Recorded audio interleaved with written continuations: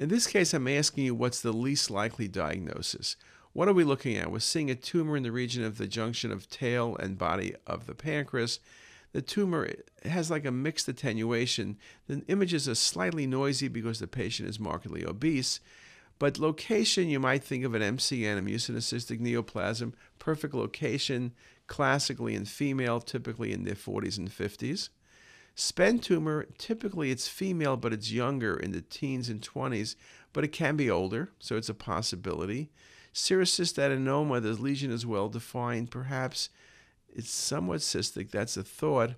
The least likely is a neuroendocrine tumor because the majority of pancreatic neuroendocrine tumors on arterial phase imaging are hypervascular. So I said that's the least likely diagnosis.